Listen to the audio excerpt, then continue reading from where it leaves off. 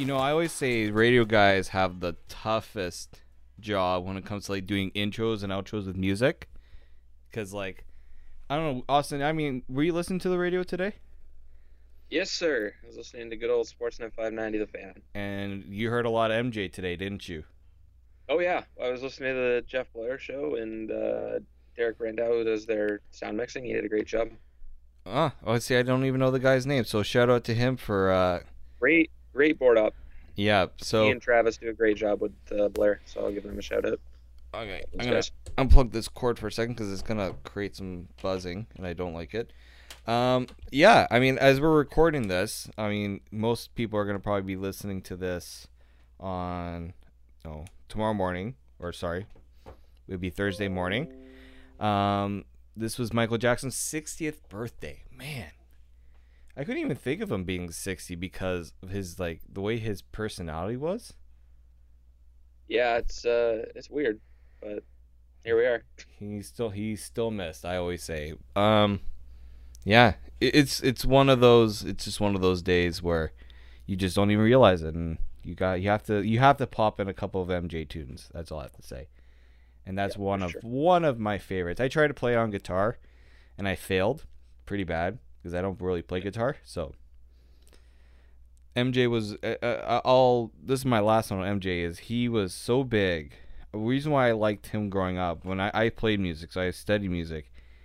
He was so big on during rehearsals. I don't know. Do you ever watch that documentary? This Is It, the one about his final concert and tour. Yeah, yeah. He was so particular in the sound of the music. Like usually, like he hires a director to look after that stuff. Like the guy oversees it all. And I remember I can't remember what song. I think it was The Way You Make Me Feel, and there was supposed to be the growl intro and like the beat of it. And he was like on the guy to make sure it was it was right. So that's the type of guy. That's why a guy like MJ is celebrated because it was always about giving the best performance. So he is Yeah. missed. He is definitely missed. You know what else is missed, Austin? Josh Donaldson.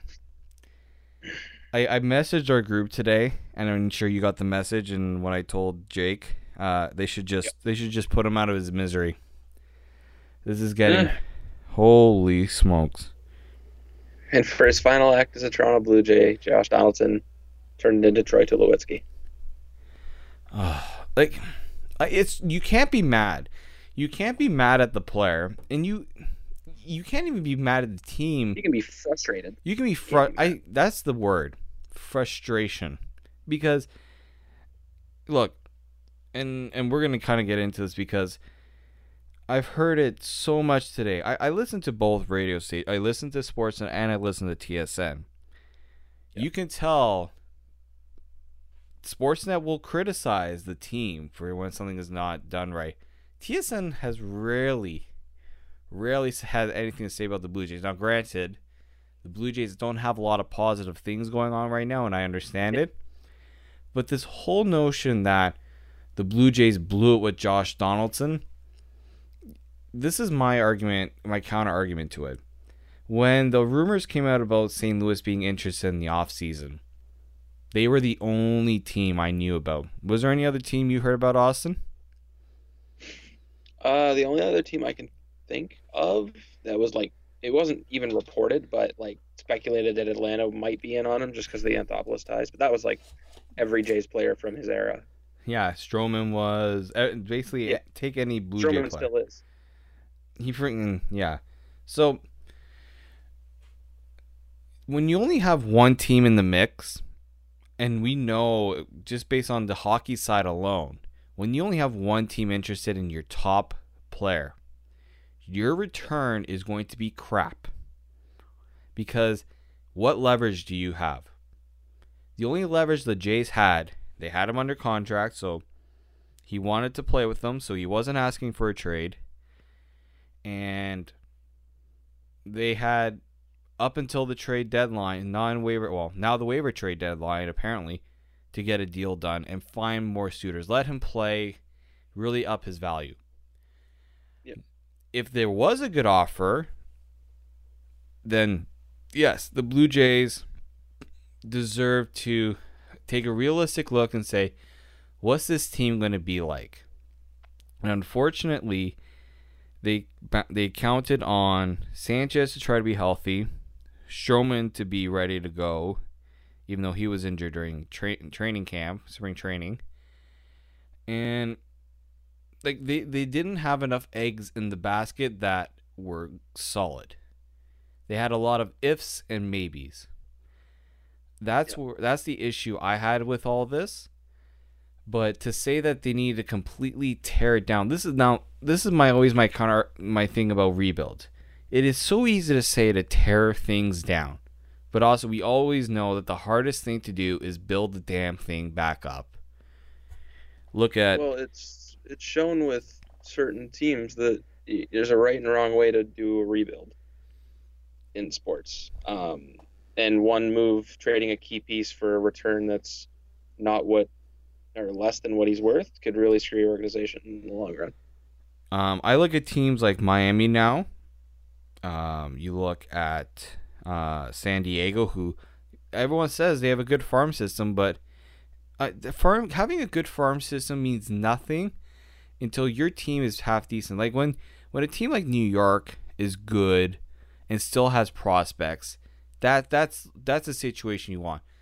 But when you're a team that's not getting to that next level, but they have a good farm system, you're taking the biggest gamble. The only really successful story recently has been the Houston Astros. They bet big with their picks, their own picks. And the Yankees. Like they bet big on their own guys, and the Red Sox to a certain degree. I mean, they got J.D. Martinez off free agency. Chris Sale they traded for. Like that, it was mixing around what they already had, but you can't say, what you have to do is trade everything, get assets, and build it back up. Baseball free agency is now the biggest crapshoot because you can't find anything tangible anymore, really. Like, you look at what team won the offseason. I can't even think of one, really, because... I'd say it was Boston, just because Martinez is perennial Triple Crown winner that was signed like 2 weeks before spring training. Yeah, the season. And that was really because he set such a high price that really only Boston could pay it. Maybe the Yankees could have, but they didn't need a J.D. Martinez. No, they had a Giancarlo Stanton. They had an Aaron Judge and just too much. They had power. Yeah, they already had the power. And they're assuming that they're in on somebody like Machado or Harper when free agency rolls around, so they weren't going to spend on Martinez. Well, exactly. So that is my issue, because people see what happened with the Leafs and how it quickly turned around. Like, you think about it, the Leafs rebuild started 2014, I would say, when Shanahan came in. Yes. 2014, 2015. Like the Nylander draft, the Marner draft, that was like the first sign of like, okay, things have to change. Things have to, we have to out with the old, in with the new. And now 2018, we're talking about a team that's a cup. Now people are giving legitimate cup odds to. It doesn't always work that way. And baseball is even tougher. You only get one team winning the division, 2 wild card spots. That's not great odds. Especially when you're in an AL East that has the Boston Red Sox now having one of their best seasons in franchise history. The Yankees, who loaded up like super gods again. The Tampa Bay Rays, who don't even have really a rotation and still yet are third in division. And then, the Orioles, they're a disaster. And apparently the disaster the Jays are having an issue with. And it's like, I think people need to realize that you don't need to fully tear things down if you have pieces coming up. I will say I'm not the big issue going forward with this team will be pitching. When you have a Vlad Guerrero at in your infield, he's going to be your third baseman. I hope they're banking a lot on that because that's why Josh Donaldson is most likely not coming back. Troy Tulowitzki wants to be shortstop next season. I want to see him actually walk and not. Yeah, I'd like to see him play a game before we talk about what his permanent spot on the team is. They have so many pieces, but I'm not looking at this team and saying, oh yeah, this team is going to be. I don't see a good team next season, but it doesn't mean that you're just going to offload. Because what are you going to offload? The only thing they had this season was some of the guys they brought in. Eventually, they were going to trade away. And look, they found money in guys like Sungwon Oh. Who else did they? I'm trying to think now who they trade away. It's been so goddamn long. Trade everyone. Aaron Loop. Who's? Axford. John Axford. Man, I'm just trying to think of you brought in guys. Go ahead. Who's the other one? Not Curtis Granderson. He could be the next one. Although, the team I thought that was going to trade from the Phillies ended up going after Joey Bats.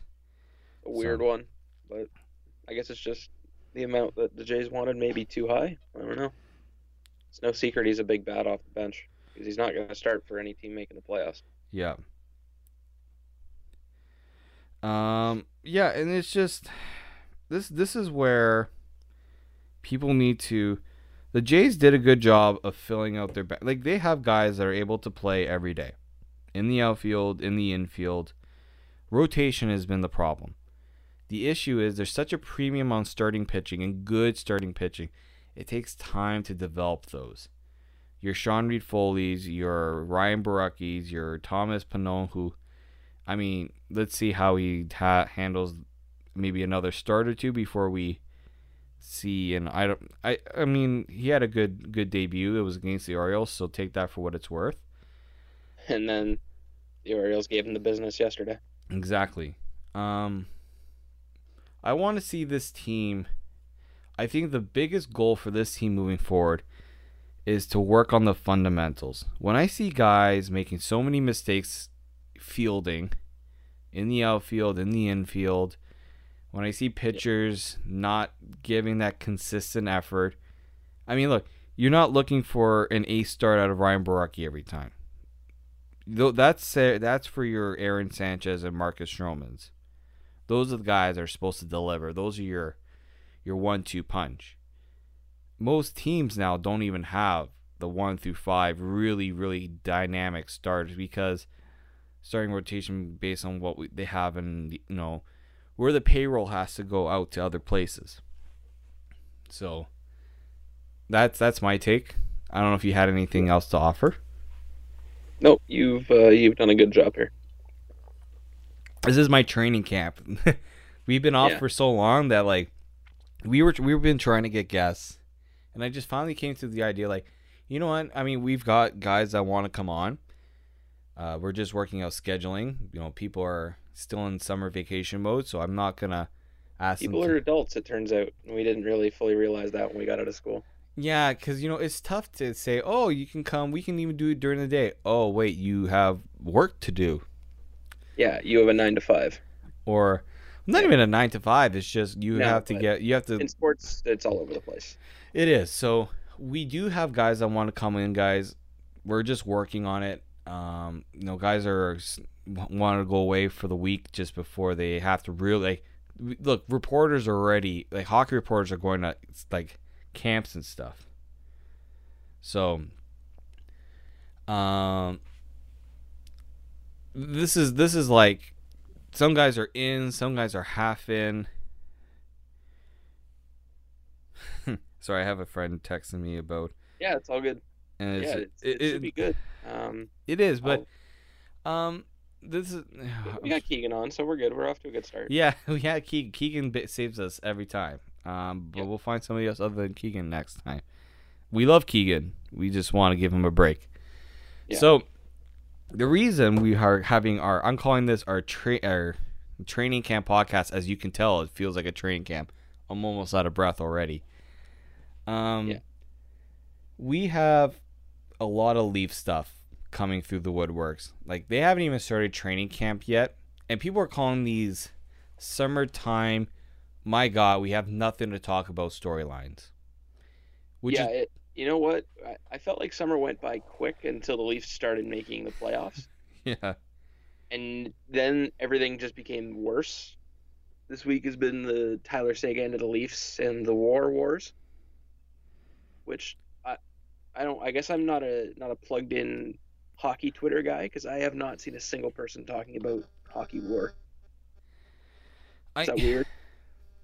I think I've gone to. I think we've ignored it. I think we know that I've seen crowd. people reference it. I have too, but we've kind of ignored that crowd. I mean, I don't follow the guys. I know the guys who are big into the analytics stuff. I don't follow the nerds. Well, what's up, nerds? The nerds are great. I mean, yes, technically they're nerds because nerds in an endearing way because they exactly do a lot and provide us with a lot of fantastic information. But Kyle Dubas is heading a hockey team because he's a nerd. Yeah.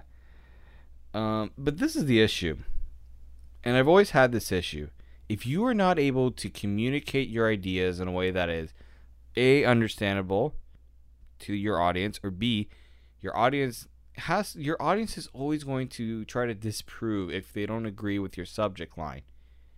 It's just your job to state the facts. Some guys could give their opinions because they're experts in the field, and that further gives them their qualification and gives them credibility. But I've been seeing so many people trash the analytics guys trashing regular hockey folks. Sorry, well, okay, they're just hockey folks. Analytics people can be regular hockey folks. I'm sorry if I just slandered some analytics people. But this war is just, it's almost like this is probably what happened when baseball stats were huge. But look at it now. And there's a good balance. Stats came to baseball and basketball. Hockey is really one of the, they were behind in the advanced stats. So now we're starting to catch up to what baseball and basketball have been doing. Yeah, basketball is that one's sneaky. Like Sabermetrics are interesting. Yes, baseball. I love now the whole exit velocity, launch angles. Like that's cool. That's really cool. That's like that stuff I can eat. It's understandable. You can understand how guys are hitting. Like Danny Jansen, how many hits he's getting that are 90 plus miles per hour off the bat. Like things like that are good. There's some really helpful stuff, and hockey's going to get to that point. We're going to get some new stats that'll be awesome. It's just they need to be easier to understand. Right. Exactly. Because it's not easy for people to just jump into hockey and pick up analytics. It's not even easy for people to jump into hockey and understand hockey. Yeah, baby steps, but we'll get there. We will get there. So here, which storyline do we go with first? Because there's, this is not the captaincy talk. A lot of crap We've had it. At the wall. We've had the captaincy talk, you and I. What about the Matt Stajan talk? Can we have that? Oh, hell, he's going to Germany? Yes. Good, really good for him. Munich? Is it? I think it's Munich. I'm a little short. I know it's Germany. We met in our class. We met Carlo Koliakovo, and it sounds like the owners take pretty good care of their players out in Germany. So it's a pretty smart. Yeah, they have most of the owners, depending on the ownership, they get them housing and. Yeah, he played for what's the team called? Mannheim, Adler Mannheim.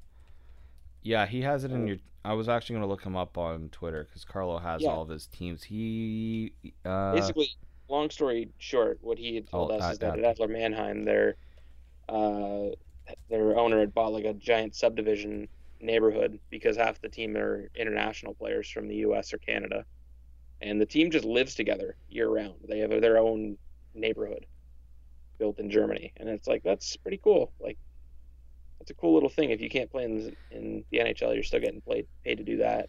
How nice would it be to live in Germany for the year? Yeah, exactly. Germany is not a bad place. It's not like you're living somewhere random. And granted, you're not spending your whole year touring and all that stuff. You're you're working, you're training, you're playing, but their schedules are a lot lighter than the NHL. Like it's not as demanding. So I'm happy for Matt that he's able to find it. Like, you tell a guy, oh, but he could have gone a PTO offer. Do I take the money and a chance to play, or this maybe a lottery ticket? How many guys did the Leafs bring in on a PTO that they actually played last season? I don't know. They had Devin Setaguchi that one time, not last year. But... Oh my God, I forgot about that. Yeah. I really did. It's not a PTO thing, but just the random. You were talking about the like weird years for the Leafs when the rebuild was happening. I was watching back Austin Matthews' first game. It came up on Twitter for some reason, and he was going down and just doing like the line after he scored one of the goals at the bench, and Milan Mihalik was fist bumping him on the bench. It's like, right, that guy was a Leaf. There's so many odd members of this team for a while. Yeah, and it's the way that when you're paying your star players now 10, 11, 12 million dollars a season, you have to bring in the lower end, younger, cheaper guys that can skate. The game has just become more demanding. I asked okay, I guess we'll get into the Liljegren talk because I'm going to be bringing up. So I was at the NHL PA Rookie Showcase. Austin was unable to go, unfortunately, and your presence was missed, I will say. That's nice. I had adulting to do, unfortunately. Yeah, but so I mean, I was with the NHLPA. This was somebody Austin and I both know that works for the PA. I expressed interest. Now, like, for me as a freelance, I'm more of a freelance. I don't really have one set place. That I have a couple things I do. Reached out. I said, if you're looking for someone, I would love to do it. Did it last year. It was a great time. I felt this year was better for access for me personally because it was set up a bit differently than last year. So I even got to ask. So I talked to a bunch of guys, a bunch of prospects. One guy I talked to was Robert Thomas. He's a St. Louis Blues prospect. Kind of a big deal. Kind of a big deal that he could be a top 6. Played in the Memorial Cup this season. Yeah, he had a breakout season for the Hamilton. Well, he played for London, then he got traded to Hamilton and was doing well for Hamilton. Life in the OHL. Yeah, he's a good prospect. He's a first round pick from 2017. And my question to him, I was talking to him about, kind of his approach to the game because he's known as a two-way center guy. You think of some first round picks, they're usually like the really good. I mean, now it's changed. They're not just one-dimensional players. And I kind of asked him his influences, and he said, Jonathan Toews was one of them. And I kind of asked him, you're a guy that just got drafted in the first round. You spend the year in juniors, and now people are pegging you for an NHL spot, like a spot in the NHL. Why do you think that is? I even asked him. And he said to me that based on, the demand of the game, the speed, just young and with, he didn't mention anything about salaries, but he kind of leaned it that way that, contracts and stuff, younger guys are getting that opportunity more. And it's totally right. Like, you look at around at the NHL now, how many guys make it, like, they weren't even first round picks. Some guys who were picked in the third round. If they show one part of the game that can contribute to a team, you're on an entry level contract, you're good, you're set, you got a good chance to make the team. Yep. You do this years ago, teams wouldn't even consider it. Coaches would want the veteran guys, and coaches still do. Yep. Coaches will still want the veteran guys, but then the Leafs still want the veteran guys. Yes, the Leafs would like. Well, one specific individual on the Leafs wants the veteran guys. Yeah, but he's gonna learn the hard way that his boss is gonna want a good mix of both, maybe a little more than a mix. But it's stuff like that you start to realize how young guys see this as the opportunity. And one guy I talked to was Timothy Liljegren, who was the Leafs prospect. The top. He's now okay. I'm giving it away. He's going to be in my prospect rankings. He's going to be my top-rated prospect because he's a right-handed shot defenseman, first-round pick. Could have easily, if not gone ill, could have been a top 5 pick in the 2017 draft, but got mono and the Leafs got him at 17. 17, right, Austin? In 20. Who was it, sir? Liljegren. Yeah. Good old Timothy Liljegren as Mark Hunter was saying. Overall in 2017, I believe? Or was he 18? I think it was 17. Right after Doesn't matter. He's a Leaf. He's the Leaf. No. Everyone knows who Timothy Liljegren is. Everyone knows his story. Went with the Marlies last year. Had a really good start. Things kind of, when you haven't played a lot of hockey, I think he had an injury. He spent some more time in the weight room, he told me, and now he told everyone, all the assembly media, I knew first. I should have tweeted this out, but I didn't want to be that guy. Well, I was going to be writing something on him, because that kind of just gives away the premise of my story, but I should have, because he told me, then he told everyone else, so I saw it coming, that he wants to challenge for a spot on the Leafs roster. Yep. And you've got, how I love the reaction of this. And your reaction kind of... It would be concerning if he didn't have that reaction. I will premise it by saying if Timothy Liljegren came in to the media and says, yep, I'm going to see how it goes. We'll see how it plays out. He could have said that. Yep. He could have even said, maybe I'll get another year with the Marlies. But the fact that he said he wants to challenge for a spot in camp, I think it automatically already puts that spotlight on him. Now, some guys don't like the spotlight on them. I think he wants the spotlight on him a little bit. For him to come out and say that and he full aware knows that people are going to report on it and make it a big deal. So he knew what he was saying and he knew what that meant.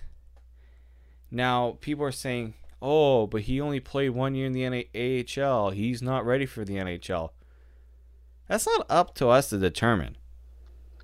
I don't like when people say, he doesn't have a shot. He doesn't have a chance. I'm trying to think. Nobody thought Roman Polak could have come back after that leg injury, but god darn, the Leafs took care of him and rebuilt them back to being back with the Leafs last season. It's probably not Roman Polak. Did I say someone else? I should have probably said Roman. No, you're good. Okay. I was just trying to think of something clever, and nothing clever came, so I just said something. But, look, Travis Dermott was, how old is he? 20? He's 20 now, Travis? 21? 20 or 21. Marner draft, so I think he's 21. Travis Dermott is now, 21. So he turned 21 last year. Or he's 21 right now. He's going to turn 22. Okay. Timothy Liljegren, Dermott was also an overager, if I'm not wrong, when he was drafted. Am I wrong on that one, Austin? You're my fact checker on this. He's a 96. Dermott? Yeah, Dermott's a 96, and he was drafted in 2015. No, I don't think so. I think they started drafting the overagers when... he was drafted... what's his birthday? He was drafted... He's a 96. No, what month and day? He's a December 96. Yeah, he's that was his draft eligible year. He's the cutoff is September 15th. Why did I think? So he was just a really old member of that draft class. Okay, maybe that was Durgachintsev when they drafted him this year. He was born on the 15th, so he was the youngest possible player in the draft. Okay, so I totally messed that up. But okay, that's the whole, when Matthews was drafted, he was born 2 days after the cutoff. Otherwise, he would have been in the McDavid draft. Oh, thank God! Imagine if the Leafs missed out on McDavid and Matthews. To choose between Matthews or Marner. Yeah, true. Let's not go down that road. I don't want we're going to pull ourselves out. Dermott's good, man. Look, Yeah, exactly.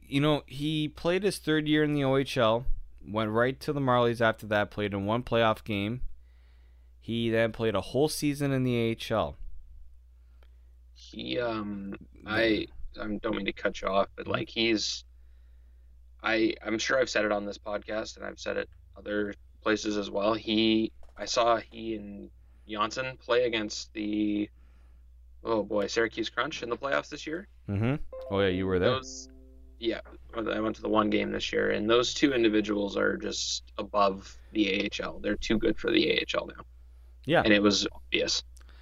Well, because how much seasoning did they get?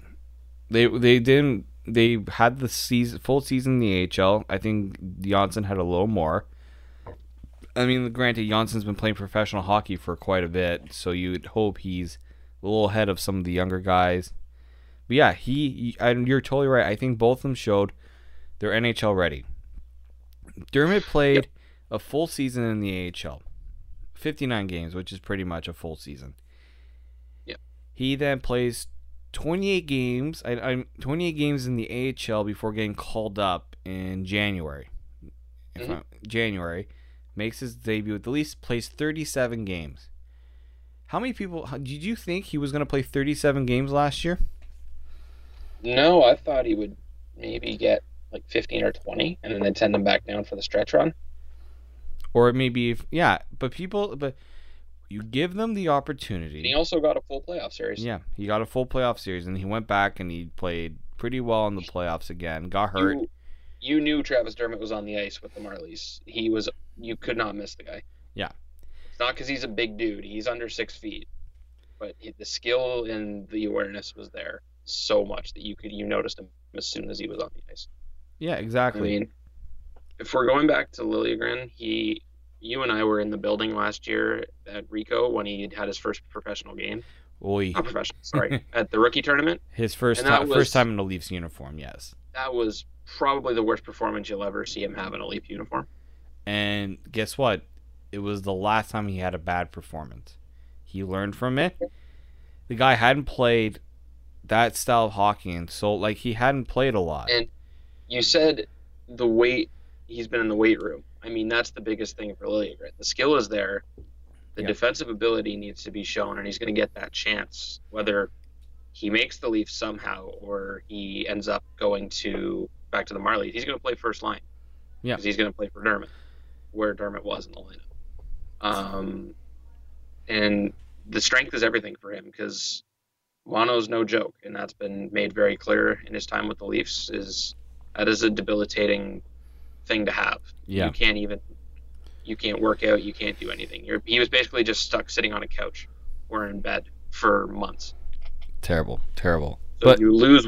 That's like he's losing weight because of this, losing muscle, and now he has to bring it all back. That's what I've been saying is that he's been working from behind this whole time because he played like 7 games in his draft year. Yeah. And what he told me, and this is why, I mean, I'm not saying he's going to make it. I'm just saying you give him a chance. Don't go in with the mindset of saying he's not going to make it. That's all I'm saying. Because but also don't expect that he's going to make the team. It's sort of that weird middle. You just say if he makes it, that's fantastic. If he doesn't, there's no problem with that. The guy's 19 years old. If he's good enough to make it, then give him a shot. But if it's not there, it's not there. Don't force it. Exactly. Kyle Dubas is a smart enough man that that's not news to him. And Mike Babcock's a smart enough guy, and he knows it. So, but what? Just back to my final point on Liljegren. He told me last year was a learning year for him. He learned, absolutely. Get back, learn, have that environment. The Marlies were a great environment for him. They had a good team around him, so he didn't have the wolves at him. It was a good team, good environment, a good learning environment. He says this year though, it's not about it's about taking that next step. Yep, and he's gonna get every opportunity. He's gonna play, like I said, he's gonna take Dermott's minutes. He's gonna play first power play. He's gonna take top lines. Yeah, he's gonna learn. He's gonna learn regardless. You're always learning. You're never done learning in life, whether you're an athlete or anything. You're always learning. the most exciting thing for him is going to be the jump in offensive production because it's going to come. Yeah. Because he only scored 1 goal last year, and I think he had something like 18 to 20 points all season.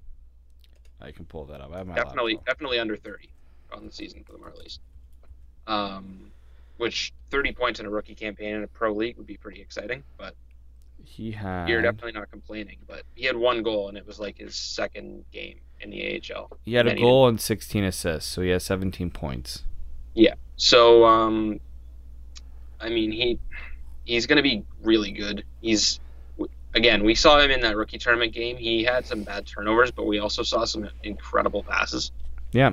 Like, the kid's vision is unbelievable, and he's an offensive threat. And go ahead. Sorry. Finish that. He's doesn't have a massive slap shot. He's sort of like Jake Gardiner, and it's sort of just the modern NHL player where you don't have to have this booming slap shot on defense anymore.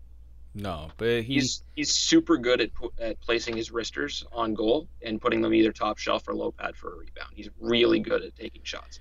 Yeah. So, and he even told me a big thing he worked on the ice was his strength, coming out the corners, because that's where smaller defensemen or defensemen who are not, the best, they're not very physical. They have to get better at that because guys will try to murder them in the corners. That's where you go to die in hockey. And he also said his ability to go up against guys one-on-one. That was big for him. So for him to know exactly what he needed to work on, rather than, I just needed to improve on my game. No, he said, I need to get stronger. There's only so much he could do considering the summer was shorter for him. Maybe that also helped because he got to be a little more focused in his training. But that he knew what he needed to work on, and that's what he focused on. And now he can put that towards games. So people saying he has no shot, he shouldn't even, don't even do this to the kid. Relax. The Leafs are different. They're not gonna put what they did with Luke Shen. I think we all learned what can happen. So relax, people, and just relax. If the kid's good, let him play. The right side of the defense is crap. It was crap last year. The only guy they had was Ron Hainsey, and he doesn't play left shot. He's a left shot. He doesn't play right side. Let's be real here. Zaitsev had a bad year. He also had a really bad illness and lost weight too, which we found out can really hamper your ability to play hockey. Yeah. Roman Polak and Connor Carrick weren't really getting it done. A guy like Liljegren sees that. They know it. They know there's that chance. Sure, is Igor Ozhiganov going to get a chance? Mike Babcock likes the guys who have that professional experience. He really likes Par Lindholm for that reason. Could Justin Hall make a case? I would like to see if Justin Hall can do something. I just don't see it with Justin Hall. I know there's been a lot of people that I'm not really. Yeah, I'm not giving him top 4. No, I'm not giving. I mean, 7th defense that could work. Yeah, but just I've seen some people talk about Justin Hall being the 6th defenseman on this team. It's he's a right-handed shot, I believe. Yes. Left. Right-handed shot. Right. Yeah. That's why the reason why Hall, Carrick, Ozhiganov, those guys are getting a lot of focus is because they're right shots. Yep.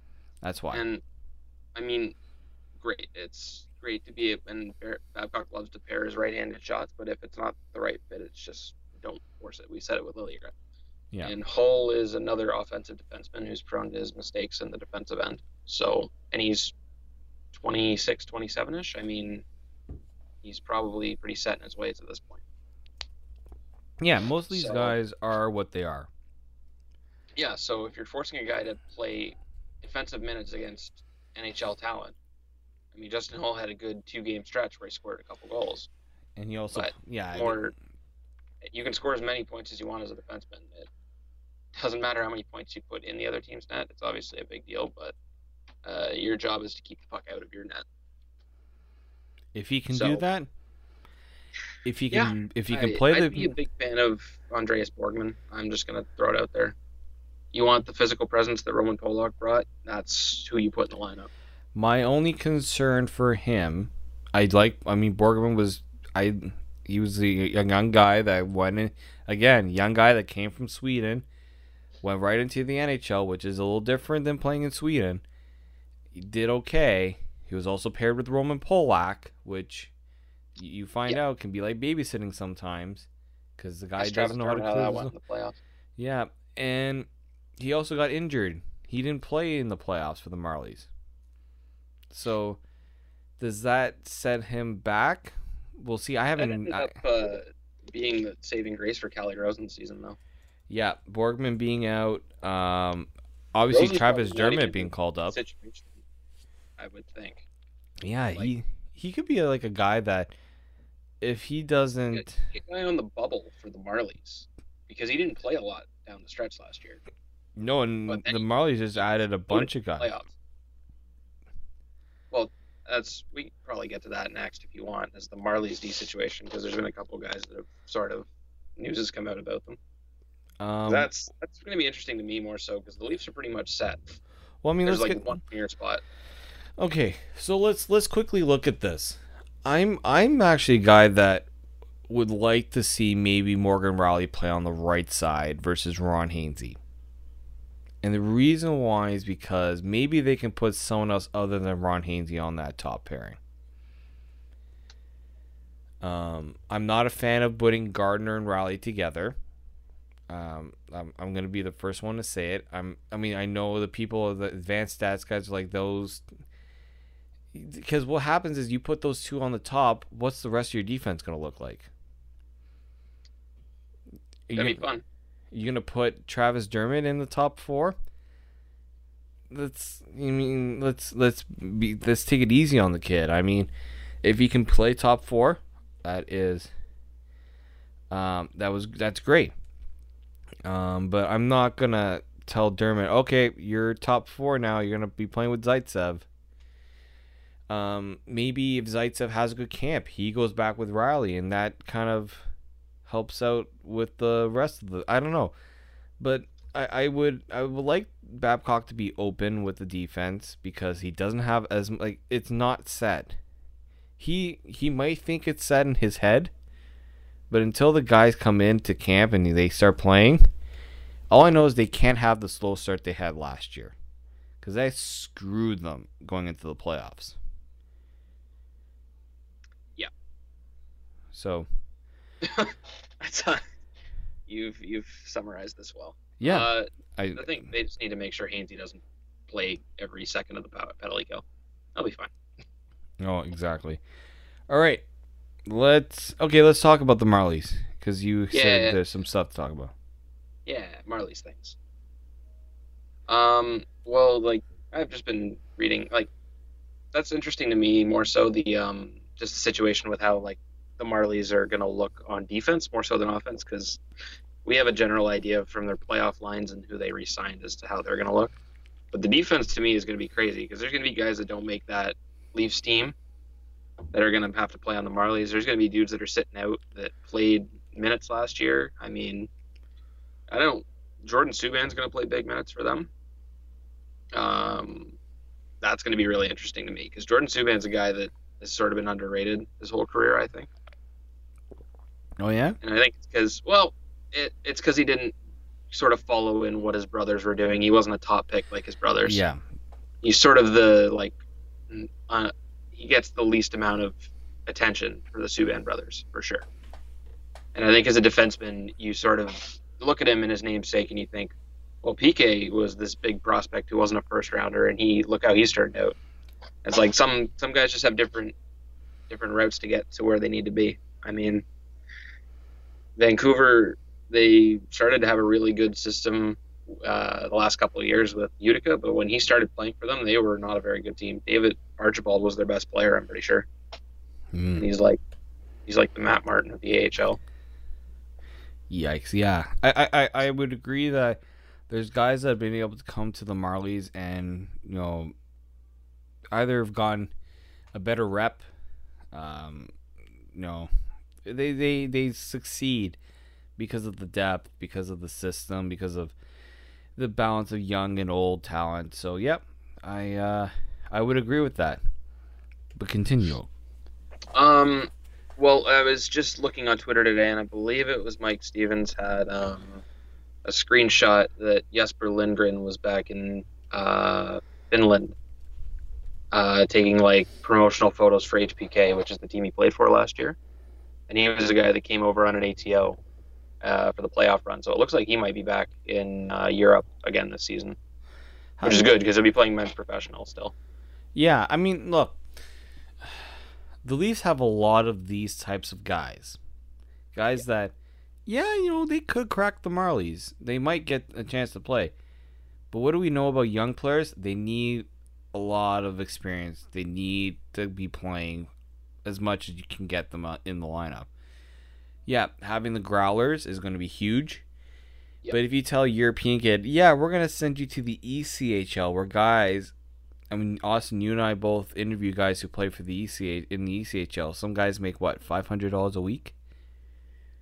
Yeah, and I mean, Scott Wheeler did a great piece on just traveling with the Brampton Beasts, who are not like the lower end. Like they've got some. I mean, they're an affiliate of the Habs.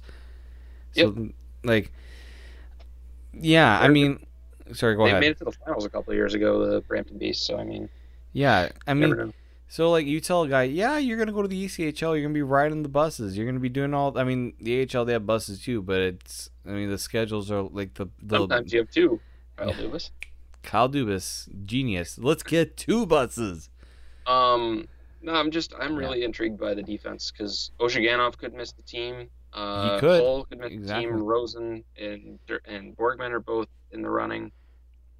Laverde is going to be back, and he'll be a big piece for them. Andrew Nielsen's going to be really interesting because nobody really knows what he is. I wrote in my prospect ranks, this might be like this season and next season might be make or break for this kid with the Leafs. Yep, he's got to get his skating right. Like he's got to be with Barb Underhill. He's got to get his head right. Like he had that one big season in the W, and then came to pro, and it hasn't quite clicked for him yet. But it's not just that. He's gotten a little over aggressive at points. He's penalty prone. That's the biggest thing with him. He takes a lot of. He's really physical, which leads to some penalties if you're not smart about it. Exactly. But what the one I'm most interested in is what they're going to do with Rasmus Sandin and Sean Durzi. And I don't think they feature with this team unless one of them blows them out of the water. I would say Durzi has the best chance to do that. Yeah, more so than Sandin. And apparently there was another note that said Sandin is not going back to the Sioux, apparently. That was my note because I wrote it off of what someone on Twitter said, but yeah, that's what I was. It was like a week ago or 2 weeks ago. Somebody said he's probably going to go back and play. He's already playing in Rogel. Yeah, that's his Swedish team. He even said as well. I think it was just before he was drafted. He even said, "I would like to go." Like the reason why he left Rogel was because he wasn't playing a lot, and the OHL he got to play a lot. But guys don't want to play juniors forever. They want to play against. They want to start making that professional money in Europe if they can. Making money is nice. And you play against top competition. You play against guys who are professional hockey players. Not, most of these guys in juniors don't make it past the junior level, or they're not good enough to make the NHL. The competition is just way better. And if you can get that competition in Sweden, or in Finland. The Leafs just saw 2 of their prospects, Emily Rasanen and Martins Durkals, sorry. They're both going back to the KHL, or they're going to the KHL. There's a reason. They don't see the opportunity to play a lot for the Leafs. Yep. They don't want to go back to juniors. In Durkal's case, he doesn't want to go back to the ECHL. Yep. KHL offers them good minutes. You get to play. You get to make money. Good money. They're going to do that. They still have a choice in that matter. None of those guys have signed their ELCs. The Leafs don't have any say in what and where they get to play. And it sort of helps the Leafs as well because there's this weird thing with cap friendly. It's not weird. It's an NHL thing, but basically they don't have rights. I'm just sort of paraphrasing how this works. For like Sweden, they have certain deals, which is why Grundstrom had to go back to this SHL. I can explain this actually. If they're not a first round pick, they either make the NHL or they go back to Sweden. Yeah. That's basically I had to do so much research on that. Which is why Liljegren was able to stay because he was a first round pick, so he can play. And Nylander and any other. That's why they stay. But a second rounder, if he doesn't make the team, has to go back. Yeah. In Russia, it's not so much a playing thing, but once you go back to the KHL, there's no immediate date that your rights run out for an NHL team. So now Zirkel's that he's back in the KHL, the Leafs just have his rights for an undisclosed amount of time. Yeah. It's like same with Igor college players. Same with Nikolai Shabakin, same with any other Russian prospect, Vladislav Kara, on and on. These guys want to still play back at home. They want to get their games right. The Leafs still look, they have their scouts that are watching their development. It's not like that was a less than ideal Korshkov not coming over. I was hoping to see him this year. He's been one of the great unknowns for the Leafs. Yeah, that's true. I'm just looking at the list right now. We expect Grundstrom to play with the Marlies this year. Yeah. And I'm surprised Lindgren didn't go back over. And I'm just, as you're saying this, I'll go back through points I was making because Lindgren is one of those guys. He was like a 4th round pick in that 2015 draft. Yeah. And he got overshadowed by like Timashov and Bracco and Dermott and all these other depth picks that the Leafs made after Marner. Yeah. But this was before Lou sort of got like the big guys and the overagers, and Dubas and Hunter were just out doing work and getting the best players available. So he could be a really solid prospect. Yeah, still. And the thing with him is he signed his ELC. That's why people are maybe a little surprised to see that, because the Leafs would have had to okay that. Obviously, he can't. I don't think he can just bolt for Finland. I think the Leafs have to sign off on it. That's how I understand it. But I'm gonna point out a couple of things to Austin. I don't know if you realize this. Jordan Subban is not waivers exempt. Ooh, interesting. Cap friendly shows that he is not waiver exempt. But does that mean? Because he signed what type of deal with the Leafs? He signed a 1 year. I can't even tell what type of deal he signed. Here, so he signed. I don't really know how those really work. It was a 1 year, 2-way contract, so that means he can go to the Marlies, and he doesn't have to clear waivers. I think that's how it works. Or no, isn't that just how his salary works? I'm confused on that part. That's the part I don't understand with the waivers. I would assume that he can. I would assume that he can go through waivers because nobody's really talking about losing him through waivers. So I assume that's not an issue. Yeah. But you look at a guy like Martin Marincin who has to go through waivers. You have to look at a guy like, everyone's going to be talking about Pickard and Sparks. I think Gauthier is fine. I think it's if you only play a certain number of NHL games or a certain number of years, that's when the waiver stuff comes in. So I'm not gonna say I know for sure because I don't. But I'm very I think with you I think I on the same level as you. Last year Last year the focus was on the wingers like Kapanen, Janssen. You got those guys. It wasn't really on the defense. Maybe Dermott too. Dermott was a guy. Now defense is just the priority to look after. Yeah, for sure. And it'll be interesting. I mean, the Leafs was it a year ago they didn't have a ton of depth or top prospects other than Dermott, and now they've got Liljegren, they've got Sandin, they've got Dersey. I mean, it's looking good. They also drafted a crap ton of defensemen. That's how you Yeah, and there's usually also do. some interesting defenders. Philip Krull is supposed to be very good from what I've seen and heard. He's He's a diamond in the rough. he's in my top 20 prospect ranking. Yep, he looks very good. And Matt Hollowell, he's a short guy, but he's a Sioux pick, and I'm sure Dubas loves him. He was in my top 15.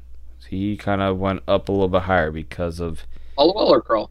Hollowell. He was higher. Oh, wow. Okay. That was because he can play with the Marlies. He's older too. He's an overager.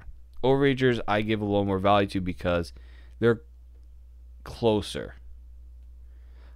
You want to hear something funny? So the Dunedin game got rained out. So Donaldson wouldn't have played regardless, but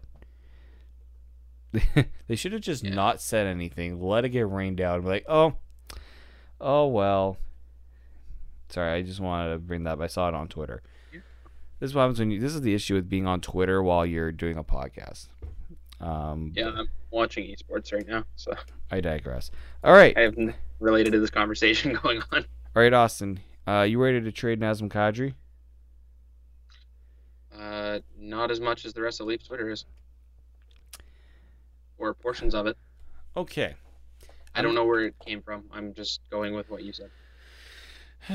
I don't know where it came from. I'm gonna assume, and usually this is how it goes now. Unfortunately, TSN is very, very big on those headlines of trade Subban, trade Nylander, trade Kadri, because they just they're under the impression of, oh, you gotta trade them because your defense, you need to get a defenseman, and that's how you do it. Yes. Can we stop ruining a good thing? You had the long breath there. It's just I know. That basically sums up the Leafs offseason rumors in a nutshell. Just, oh God. I just don't understand. Okay, I understand that Nazem Kadri makes a good contract, which means he's very, very tradable. Kurt Hill wrote this for our site, and I agree with that assessment. His trade value has probably never been higher. But you just convinced John Tavares to come to Toronto, and that the biggest sell was Tavares, Matthews, Kadri, and some guy. It doesn't even matter who that guy is. The Leafs don't even need a fourth line center if they don't want it. They have three guys that can easily play a full game's worth of minutes. Why would you want to trade Kadri? I don't know. He's not going to score 30 goals this year because he's not going to be getting the same minutes that he did last year. But he's still going to bring value. And Austin, can you explain to me why people are saying he's not a good defensive center? Because he's not GG. I don't know. I sigh again. Is it good because players are good players, and yeah, I don't see an issue with Nazem Kadri defensively. He's not killing the Leafs. Not only is he not killing the Leafs, he played against the best lines last year. Yeah. He didn't play PK, but none of the centers played PK last year, so that's just a Mike Babcock thing. William Nylander is not ready, or even, I don't even think he's ever going to be a center. Mike Babcock, maybe if he had no other options, he would do it, and that happened last year when Matthews was out, but he doesn't want to play him at center, because to be a center, you have to have, there was a notification that came out on my computer, my bad. Damn it, Dave. I understand. From the top. Okay. I thought I hit end call for a second. Oh, don't do that, please. Okay. Lord. I'll make this quick. Kadri, good center. Nylander, good to play with Matthews. You have a good thing. Trust yourself to maybe make the right moves internally, or find other ways to get a defenseman. See, it's just the rush to, like, the Leafs need to win the cup this year. They don't need to win the cup this year. You're going to have your core for at least another 7 years because Tavares' contract isn't running out anytime soon. You're locked in for 7 years. You trade Kadri, and that window gets shorter. That window gets harder. I mean, it's not even gets shorter. Not shorter, but harder. It gets really hard. Because then you have to find a guy to replace him. And I would assume that's Nylander. And then you have to find a guy to replace Nylander in his production on Matthews' wing. And Matthews is good, but he's not a Connor McDavid where you're putting a borderline AHL player with him and he's a point-per-game guy. I totally agree. Like, I love Austin Matthews, but he's not a Crosby and McDavid type of guy yet. That he's just going, you can put anybody with him, and they'll have 60 points on the year. Look, Connor Brown scored 20 goals, but he moved around. He wasn't with Matthews the whole year when he got his 20 goals as a rookie. Nylander's been a 60-point guy. He didn't play with Matthews the whole season. He was, I would say, 80%. Yep. Except for when Matthews. It's just funny how everyone's been clamoring for the Leafs to become what they are now, and as soon as they have what they need, it's like, let's trade them away to improve an area like this. And I understand defense is not ideal. You take your lumps and you learn from playoff experience, because these guys are still only 21 and 22. The young guys, I mean, Matthews and Marner and Nylander. And yeah, you might not win a cup this year, but the defensemen get some experience, and guys like Borgman and who knows, Dermott and all them become solid NHLers, then you have your core there. That's a top four that you can start to rely on. I just don't understand when I look at this Leaf steps chart of prospects. We know that the strength is on the wing. It's getting better on defense. It's still really not great at center. Their top rank center prospect that's close to being, that's in professional hockey right now, is Adam Brooks. And Adam Brooks was a fourth-round pick. Adam Brooks was a fourth-round pick. He was really struggling at points last year. He's still finding his way. If he has a good year, great. Doesn't change the fact he's that going to get his chance too. Yeah, he's going to get his chance. This is the prove me year for Adam Brooks, because he's going to get top 6 minutes. Yeah, I wouldn't mind having him play as the top line center for the Marlies. Top 9 for sure, because I don't know how they're going to play Juris or Cracknell or any of those AHL guys. Okay, that's really true. Okay, I would even insulate I don't know how the forward lines are going to line up for the Marlies. No idea. Like center or wing, those types. So we'll see. Yeah, so but he's going to get more what's the word I'm looking for? More responsibility than he did last year. Yeah, and it's going to be more pressure on him, and let's see how he handles it. I don't want to spend too much time on this because, again, if someone told Mike Babcock, "Oh, would you trade Kadri for?" I would like if somebody were to ask Babcock that question. I mean, it's stupid. And there's just been some real hot takes on Kadri trades. I don't need to name names. They know who they are. Yep. He's not killing the Leafs defensively, and some people have suggested trading him for a winger. We like to harp on the Habs, but some people on Leafs Twitter have Mark Bergevin syndrome right now. Mm-hmm. I don't get it. Why you need the Leafs are one of the deepest wing, have some of the deepest wing depth in the league, and we're going to trade one of our centers, which is an area of need, for a winger. It's just incredibly stupid logic. It's irresponsible. It's just you're saying stuff and you're just throwing things out. I'll say it. You're throwing shit at a wall and hoping it sticks. Yeah. You're trying to make headlines out of nothing, because trading a back-to-back 30-goal scorer who takes on the responsibility and has the contract like Kadri for a winger is just stupid, and yeah, it's no time for it. All right. So, like what Kurt put it a good way in that if you're gonna, the only reason you trade Nazem Kadri is if you're getting a defenseman of the same value back. You cannot trade Kadri and get, yeah, he might be, he's a defenseman. Let's trade for him. We're not doing the haul for. I mean, Nazem Kadri is not. Oh my God, Taylor Hall. He's not Taylor Hall, but he's a valuable player on the Leafs, even though he's not playing the same role this season. So if you want a guy that's going to, if you're trading Nazem Kadri, you're trading him for a defenseman. You're not trading an area of need, a guy in an area of need for a strength. Yeah, and there's there's teams that will trade for him, but teams are not going to give up the defenseman the Leafs need because guess what? They need that defenseman too. The only trade that would have made sense is kind of what Carolina and Calgary did. But even then, Calgary got a crap ton for Dougie Hamilton.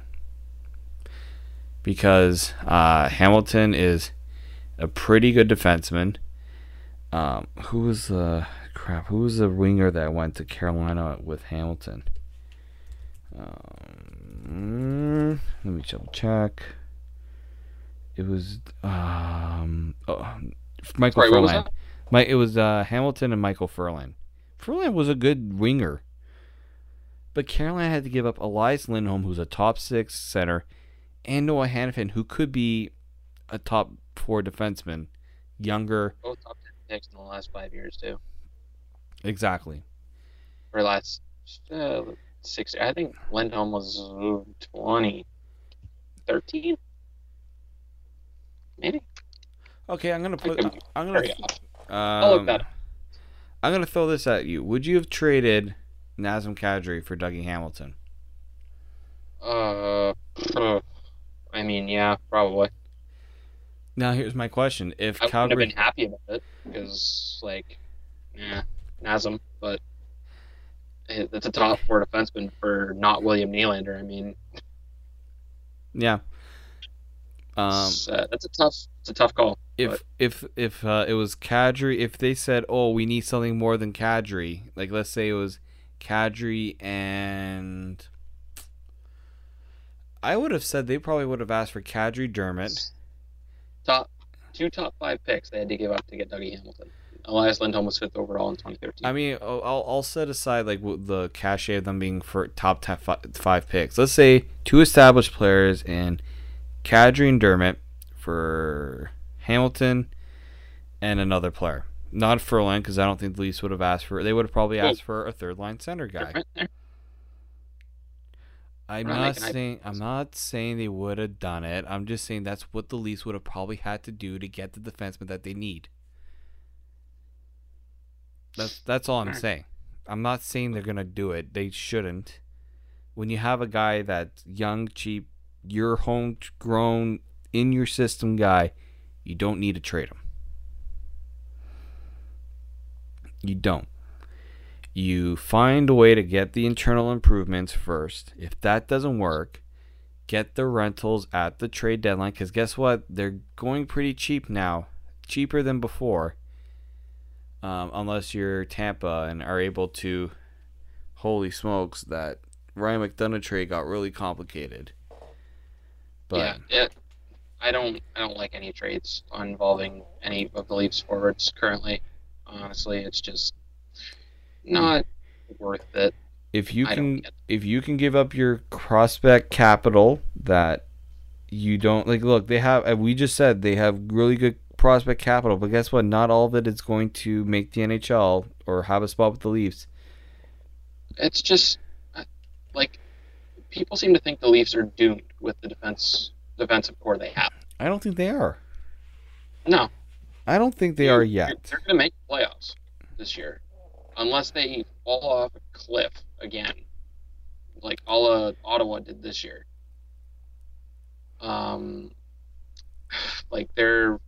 I think Florida will push them a little more this year, but it's going to be them and Boston again and Tampa. Yeah. I don't know how it plays out, but I think the Atlantic is going to be a bit. I think Florida will be a playoff team. I mean, they added Mike Hoffman. People forget that how they got Mike Hoffman, who's going to probably get close to 25, 30 goals.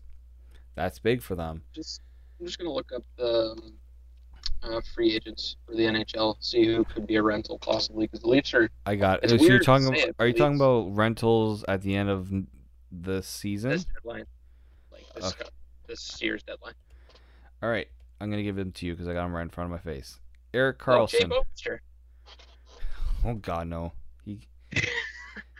Eric Carlson, Tyler Myers, Jay Bomeister, Alex Edler, Chara. He's not going anywhere. Mark Mathot, Cronwall, Strawman, Gardner, Coburn, Delzot. Like, none of those names look good. There's an interesting one down there, and I don't know if it's like this big sexy name. It's Carl Gunnarsson. Who knows? Oh, we're gonna bring up that name again. Well, I couldn't have brought up Dan Girardi or Derek Engelland, who's further down the list, but Yikes. also Roman Polak could be a rental at the deadline. So enjoy that for the rest of the season. No, we're not going. No, we're not It doing wasn't that. a UFA in 2019. Luke Shen. Hey, I will say this: if Luke Shen shows any I mean, we've got guys who are probably better than Luke Shen. I'm curious to see how he does. Shen Sorry, can't skate. did I just say we? I just said we, didn't I? Oh, that's my first time I've done that in a long time. Yep. Sorry, my impartialness went out the door. Okay. We'll be better next time. Mark with thoughts on there. He's an interesting name, but that's more of like a playoff, like defenseman option. He's not a sexy name by any means. No. This is a name I want people to keep an eye on. Not because I think the Leafs could get him, but there's been rumblings, and not the really credible rumblings. Some rumblings. Oh, like Eklund rumblings? No, yeah, we can go on that level. Colton Parayko. If the Leafs are in a position where they absolutely suck on defense, and Colton Parayko's situation in St. Louis, because guess what? If I'm not wrong, which usually I am, but I'm going to go on a win right now. Let me look it up. Oh my God, I can't type and talk at the same time. This is not like me usually. The St. Louis Blues, they're in a very interesting situation because they have a lot of guys coming up with RFA. Colton Parayko signed his extension, 5 years. He's at 4 years, 4 years left at $5 million. That's a steal, by the way. I don't know how they got away with that. But you look at Pietrangelo is a UFA in 2 seasons. We just saw St. Louis trade Paul Stastny when things didn't go right. I don't think they'll ever trade Pietrangelo. But if they need to shake things up, if I'm a team, why wouldn't I call them about Parayko? And if I'm the Leafs, that's the only defenseman I would give a bit more of a up the ante a little bit more to get. Yeah. But I'm not. But again, that's just a pipe dream. He's also another guy that'll cost you a ton of money. You almost certainly have to move Jake Gardner to fit him. And as you see, I'm not saying no to that. Jake Gardner is a possibility. He could be traded at the deadline. If he can be traded at any point, because the Leafs they're in that situation where he's going to probably get 6 or 7 mil on the open market. He's going to get 7 at least. He's going to get around 7. Yeah. He could get James. He can get JVR money. Yep. And somebody will pay it. A guy that has had 250 point seasons. Yep. A team that needs offense on the blue line. I can see a team doing it. So, So, who knows? I mean, that's all I'm saying is this decor could lose Gardner as well, and some people wouldn't be too upset about that. And some people will be upset about it, and I know that crowd. some people who are rational thinkers think, hey, this guy put in 50 points, and yes, he has the odd lapse. In crucial points of the game where you kind of want to win. Yeah, everyone's prone to their mental lapses. I mean, I'll defend Gardner because he. You can't put him. You can't. As anyone with him. Yeah. But man, he took that like a man, and that showed me a lot. Yeah, he did not back down when people were trashing him after that game 7. That showed me a lot. He's the poster boy of the problems with the defense, and I think it's a bit unfair because there's been a lot of non-good defensemen around him. He's the guy that's got to wear it. Cause... Yeah, I mean, but it's fair to criticize, but it's also unfair to criticize to a certain degree. Yep. That's all I'm going to say. I think, Austin, this is a good point to leave it on because I'm starting to get tired. And my voice is going to... Well, I mean, we got to save questions for our guests. We do. We got to save those topics of discussions, including some of the Leafs changes up in their personnel department. We're not going to get into that. I want to get into that with potentially our next guest. If he is going to be free to come on, I'm going to message him when he is back from his cottage weekend, and we will try to work that out. So, just a reminder, next week will be a tough week to record because I am in Boston until next Wednesday. But after that, we will try to get back on the podcast. You can find all of our stuff at tipofthetower.com. You can find Austin's stuff with the score. You might be writing more, Austin, maybe?